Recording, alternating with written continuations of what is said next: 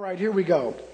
Psalm 27 verse 4 says this: "One thing I have desired of the Lord, that will I seek after, that I may dwell in the house of the Lord all the days of my life, to behold the beauty of the Lord, and to inquire in his temple. For in the time of trouble he shall hide me in his pavilion. In the secret of his tabernacle shall he hide me. He shall set me upon a rock." We're talking this morning about living an unshakable life. An unshakable life. Now, there are all sorts of things that we can do to try to live an unshakable life. We can have a resolve within ourselves to say, you know what, I am just going to not be moved. We can go to a psychologist or a psychiatrist and we can get psyched up. We can look in the mirror and say, you are somebody. You're important. You're valuable. And how many know that all of those things mean something in our life? They all do. And it's very important to have positive reinforcement, even when we're the ones giving our own self the positive reinforcement. But what you find is at the end of the day, those things don't last. They fail. Because when you're hyping yourself up, all it takes sometimes is for the next day to come and a bill to come in the mail. Or for someone to call you and, tell you that they're offended by you. Or something can happen and it'll bring your mood and your attitude right down and you're ready to quit again. Not that positive reinforcement isn't valuable. But listen, in the end, it fails. And so how then can we live an unshakable life? Well, here's my definition. The person that is living the unshakable life is the person, that builds their life on the Word of God. The person that lives the unshakable life is not a person that just looks in the mirror and says, hey, you are somebody important. Not just a person that goes to a counselor, important, but ultimately it's the person that builds their life on the unshakable Word of God. For that person is anchored. That person is immovable, and that person is indestructible. Why? Because God said, when my word goes out, it never, ever, not even ever returns to me void. My word is true. In fact, Jesus said, I am the truth. I don't just speak truth, but I am the truth. And so we build our life on the Word of God. Therefore, you're guaranteed. And when I look at it this way, it gives me a new perspective. Because now I begin to think, and I'm not saying any names, so don't be offended, please. But what kind of a fool would not build their life on the unshakable Word of God? I mean, do you want a roller coaster life? Do you want your life to be shaky? Maybe you like drama. I've known people who they gravitate toward drama. Come on. You know some people, you don't want to call no names, but I know you know them. Come on. They love that sort of thing. But if you're like me, drama is drama and it'll come anyway. I don't go looking for it. It's going to happen. Come on, I'm looking for a way to stand on solid ground. I'm looking for a way to say, like David, I'll put my trust in him. Why? Because he delivered me. He brought me up out of the pit, out of the miry clay. And he set my feet on a rock and he established my goings. I don't know about you, but I want to live a life where when the wind comes to the left and the right, I'm still going straight. When somebody's speaking in my ear, I'm focused on the goal. When God sets a purpose before me, there is nothing that can stop me from accomplishing the purpose that he set before me. That's the unshakable life that God is saying this morning, you can live. You can live the unshakable life. And so living the unshakable life, what we find is that we want to make some unshakable life declarations. These declarations are based on the Word of God. We go back to the Word. You can't get away from it. We started last week with the declaration. Does anybody remember what last week's declaration was? Anybody? I will live life strong. Thank you, Jody. Say, I will live life strong. I will live life strong. That was great. This time say it like you really mean it. Come on. I will live life strong. That's a declaration. I will live a strong life no matter what happens. No matter how many days. I've heard this, and I know it is so cliche, but it is so true. It matters not, how long and the quality of how long your days are. Come on, but what happens in those days that you have? What kind of a life do you live in the time that God gave you here on this earth? That's what he's concerned with. When we go to stand before God, he's not going to say, boy, you really did it. I am really so proud of you because you lived to be 118 years old. That's not what he's going to say. He's going to say, well done, my good and faithful servant, because you did what I told you to do. You did just what I asked you to do, and you fulfilled the purpose that I placed you here for. Whether you live to be 13 or 113. If you fulfill the purpose that God placed you here for, he will say, well done, my good and faithful servant. That's what matters. And so we must stand up and we must say, I will live life strong. We must find the line of limitation, and we must be able to step over that line with a declaration that says, I will live life strong. Nothing will defeat me. Nothing will get me down. No matter what it is, I will live life strong. In order to live life strong, God asks something of us. Our declaration for today is, I will love God's house passionately. I've said this before, but I don't know how I can get it into your spirit and into your heart. And this has very little to do with just this part of the body, Life Church, although we are part of it. But listen, I'm telling you this, I'm telling you this, and I'm telling you this. God is saying to you this morning, if you will build my house, I will build your house. Now you might say, well, that just sounds like a trade-off. But have you tried to build your own house? I remember another verse of scripture where David said, listen, they that build without the Lord, come on, they labor in vain.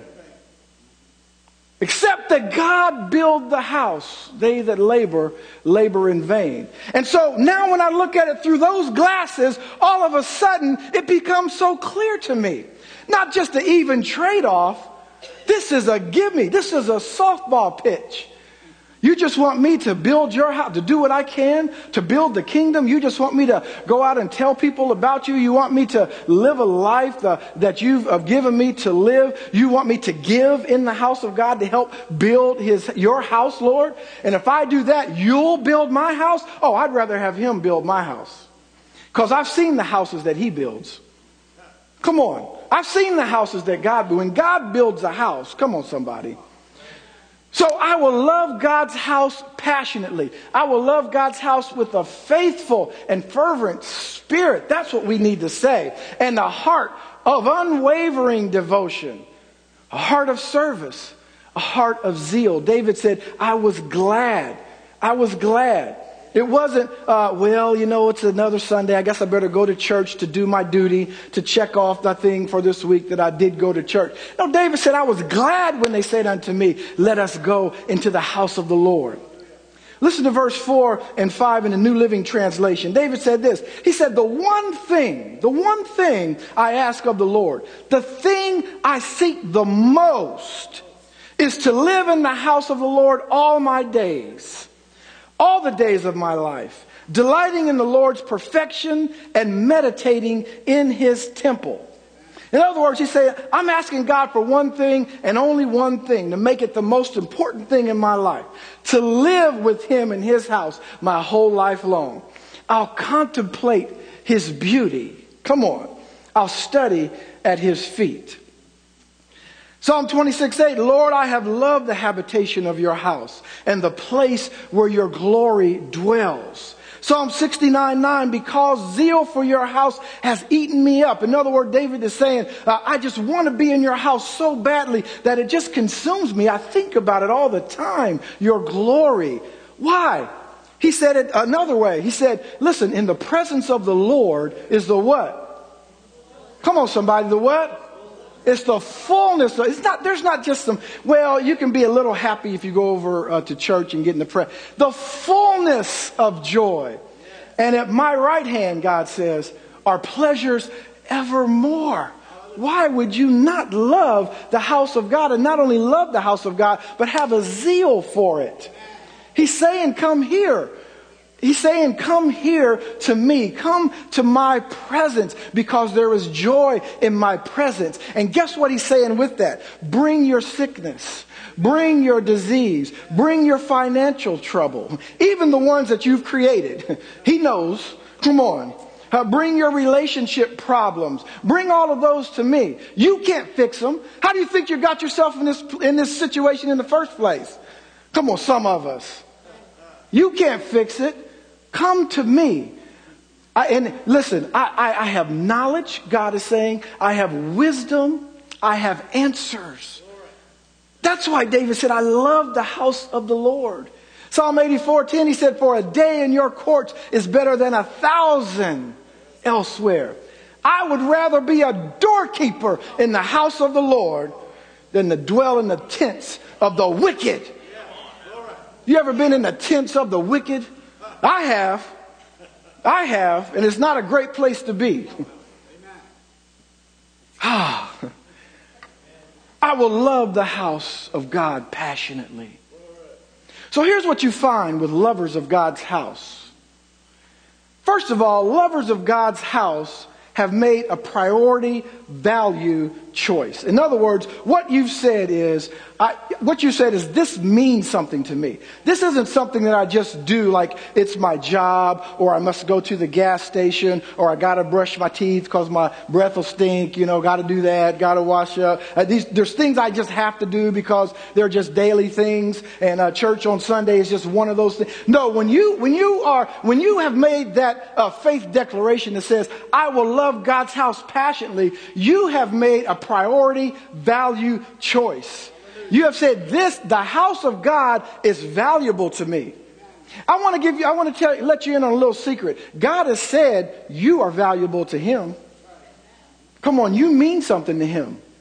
You remember a little thing, an event that happened so long ago called the cross? I think he proved his love unto us. Come on. And it wasn't just up on the cross shedding his blood.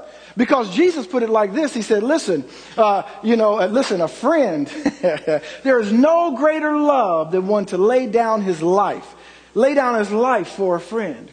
And we should know that just doesn't mean jumping in front of a bus and pushing the other person out of the way. That just doesn't mean donating a kidney. That means daily Jesus laid down his life. Don't you know there were things that Jesus wanted to do? I'm sure he was hungry. He was tired because he was wrapped up in this flesh for a time. Come on. The God-man was wrapped up in this flesh. He subjected himself to his own creation. And don't you think there were things that he would like to do? He might like to watch the game every once in a while. Maybe he wanted to go shopping for some new sandals. I don't know. But people were always after him. Pray for me. I'm blind. Please don't pass me by. My son is sick. My daughter is dead. Lazarus, you here 4 days eating, and Lazarus is dead, the one you love. So he laid down his life for his friends. He laid down his life for you and I. There is no greater love than that. So he has made you a priority value. He made you a priority value when he created you and breathed the breath of life. He didn't have to do that. But he created you because he wanted relationship. David said one thing.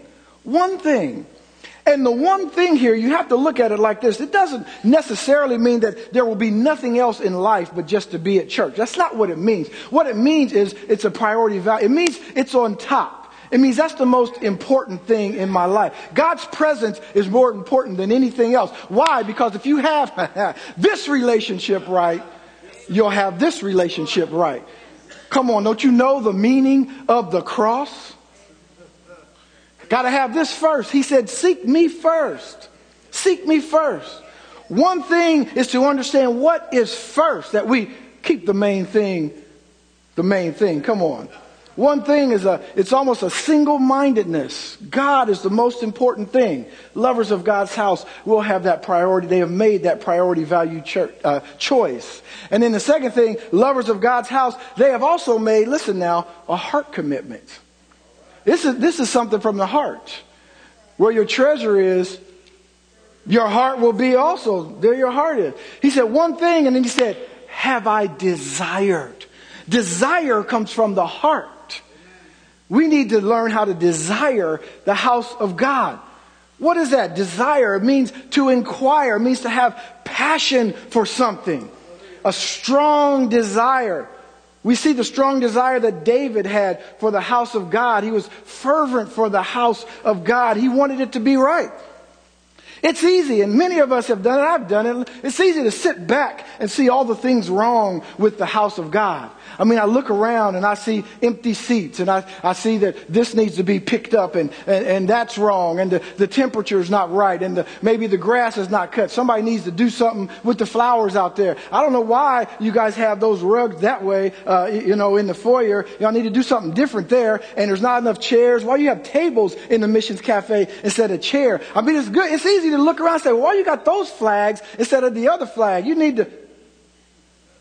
Somebody need to look in the mirror. Come on now. Because God's house is your house. Come on. So it's to make a heart commitment. It's to be all in. It's to be what I call having some skin in the game. Come on, somebody. Have some skin in the game. Be stirred up. All right, we want to make some suggestions. You know what? I think, we need to do this outreach, and I just don't know why we do that. But you're only saying that to your husband or your wife or your friend. You never go and talk to Brother Keith or Brother Jeff about outreach. You never go and talk to one of the elders and say, I have a great... And I know why some people don't. Because they know if they go to Brother James and say, I have this great idea. Or Brother Eldon, he might say, that is a great idea. Let's do it. Head it up. Start calling people.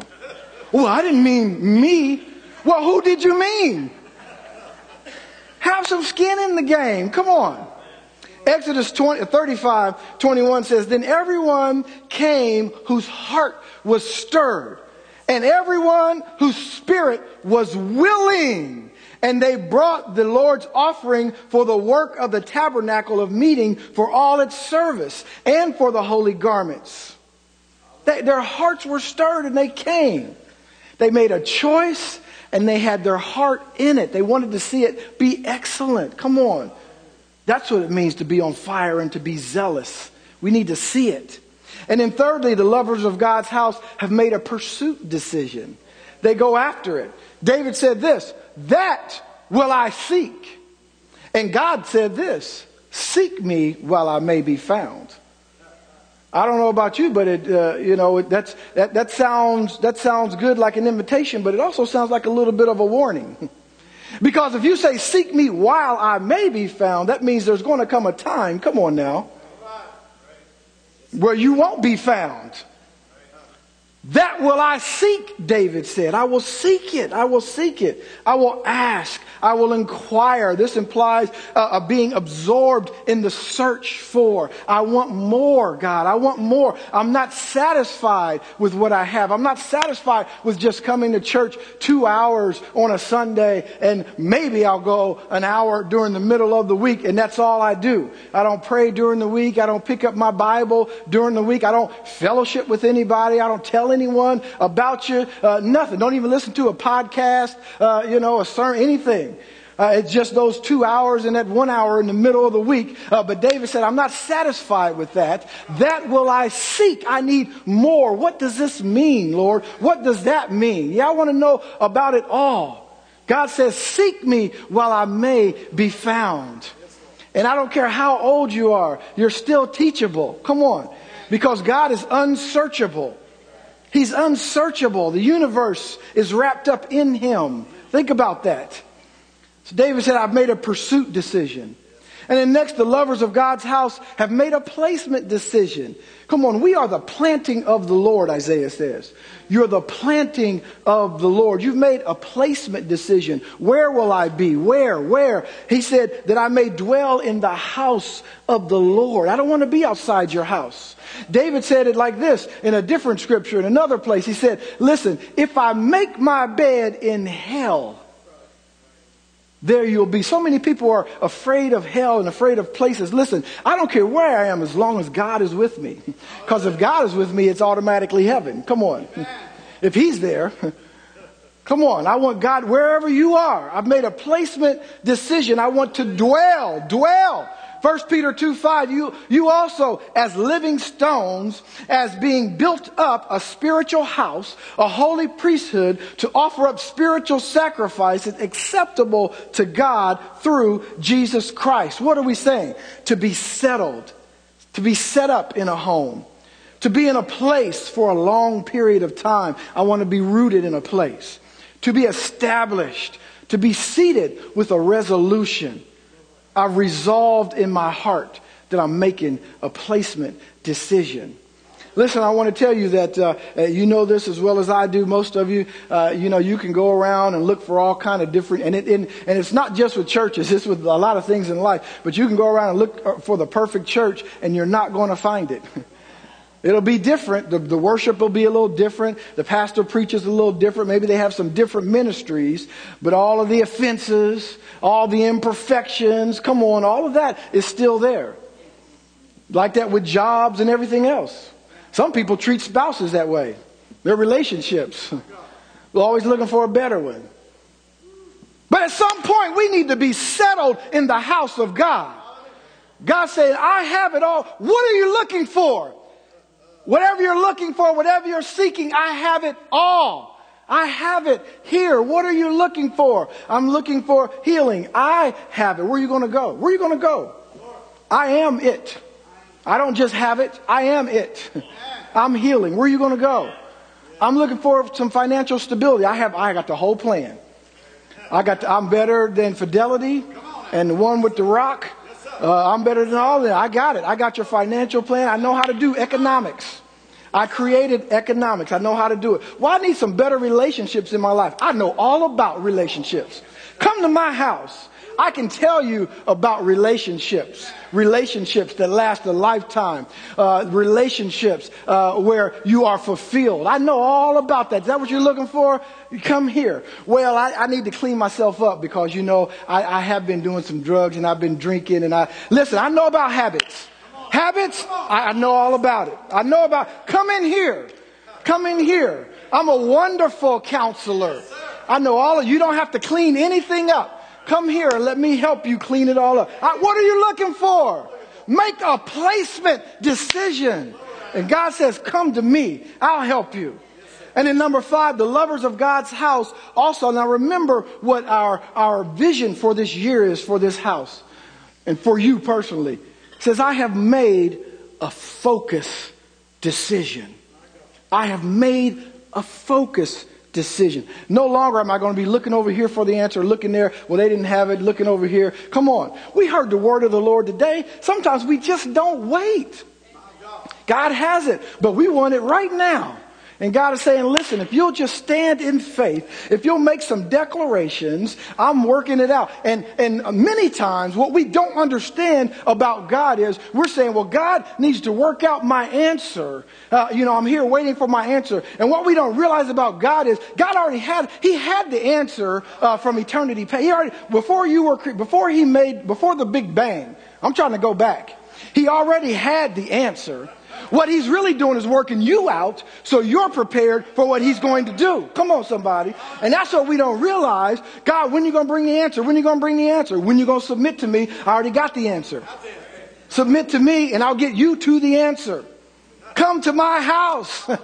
Make a focused decision. He said to behold the beauty of the Lord. He has everything that you need.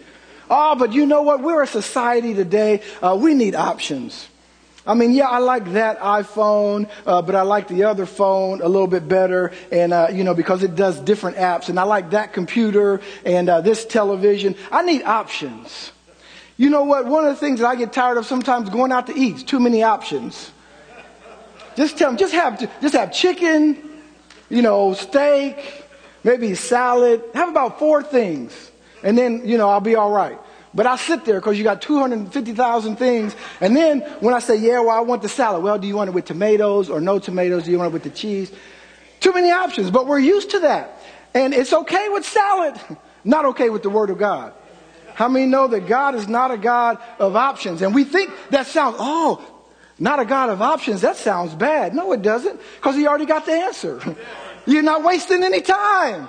I don't need options. I already got the answer. Why go to different options when you already got the answer?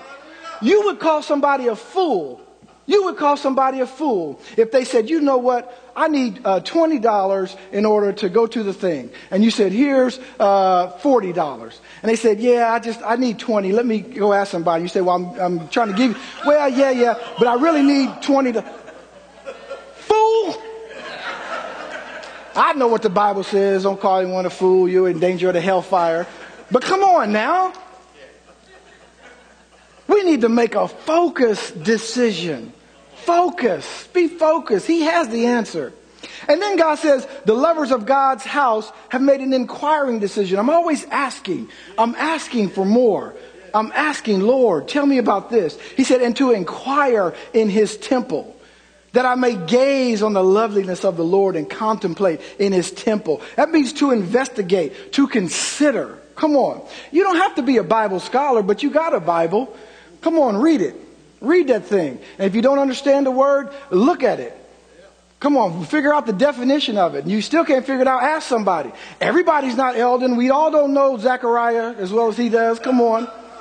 By the way, Zechariah, Wednesday nights, 7 o'clock. It's a wonderful teaching.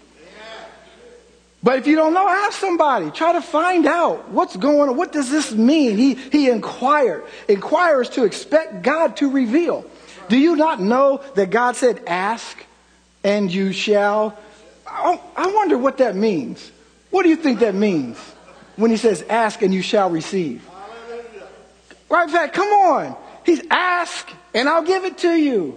Seek and you will find. But what is He doing? He's just requiring us to get up off the couch. I know I like using that analogy, but he's saying, I'm not just going to come to the couch while you're sitting on the couch, watching the Home Shopping Network, not paying attention to me.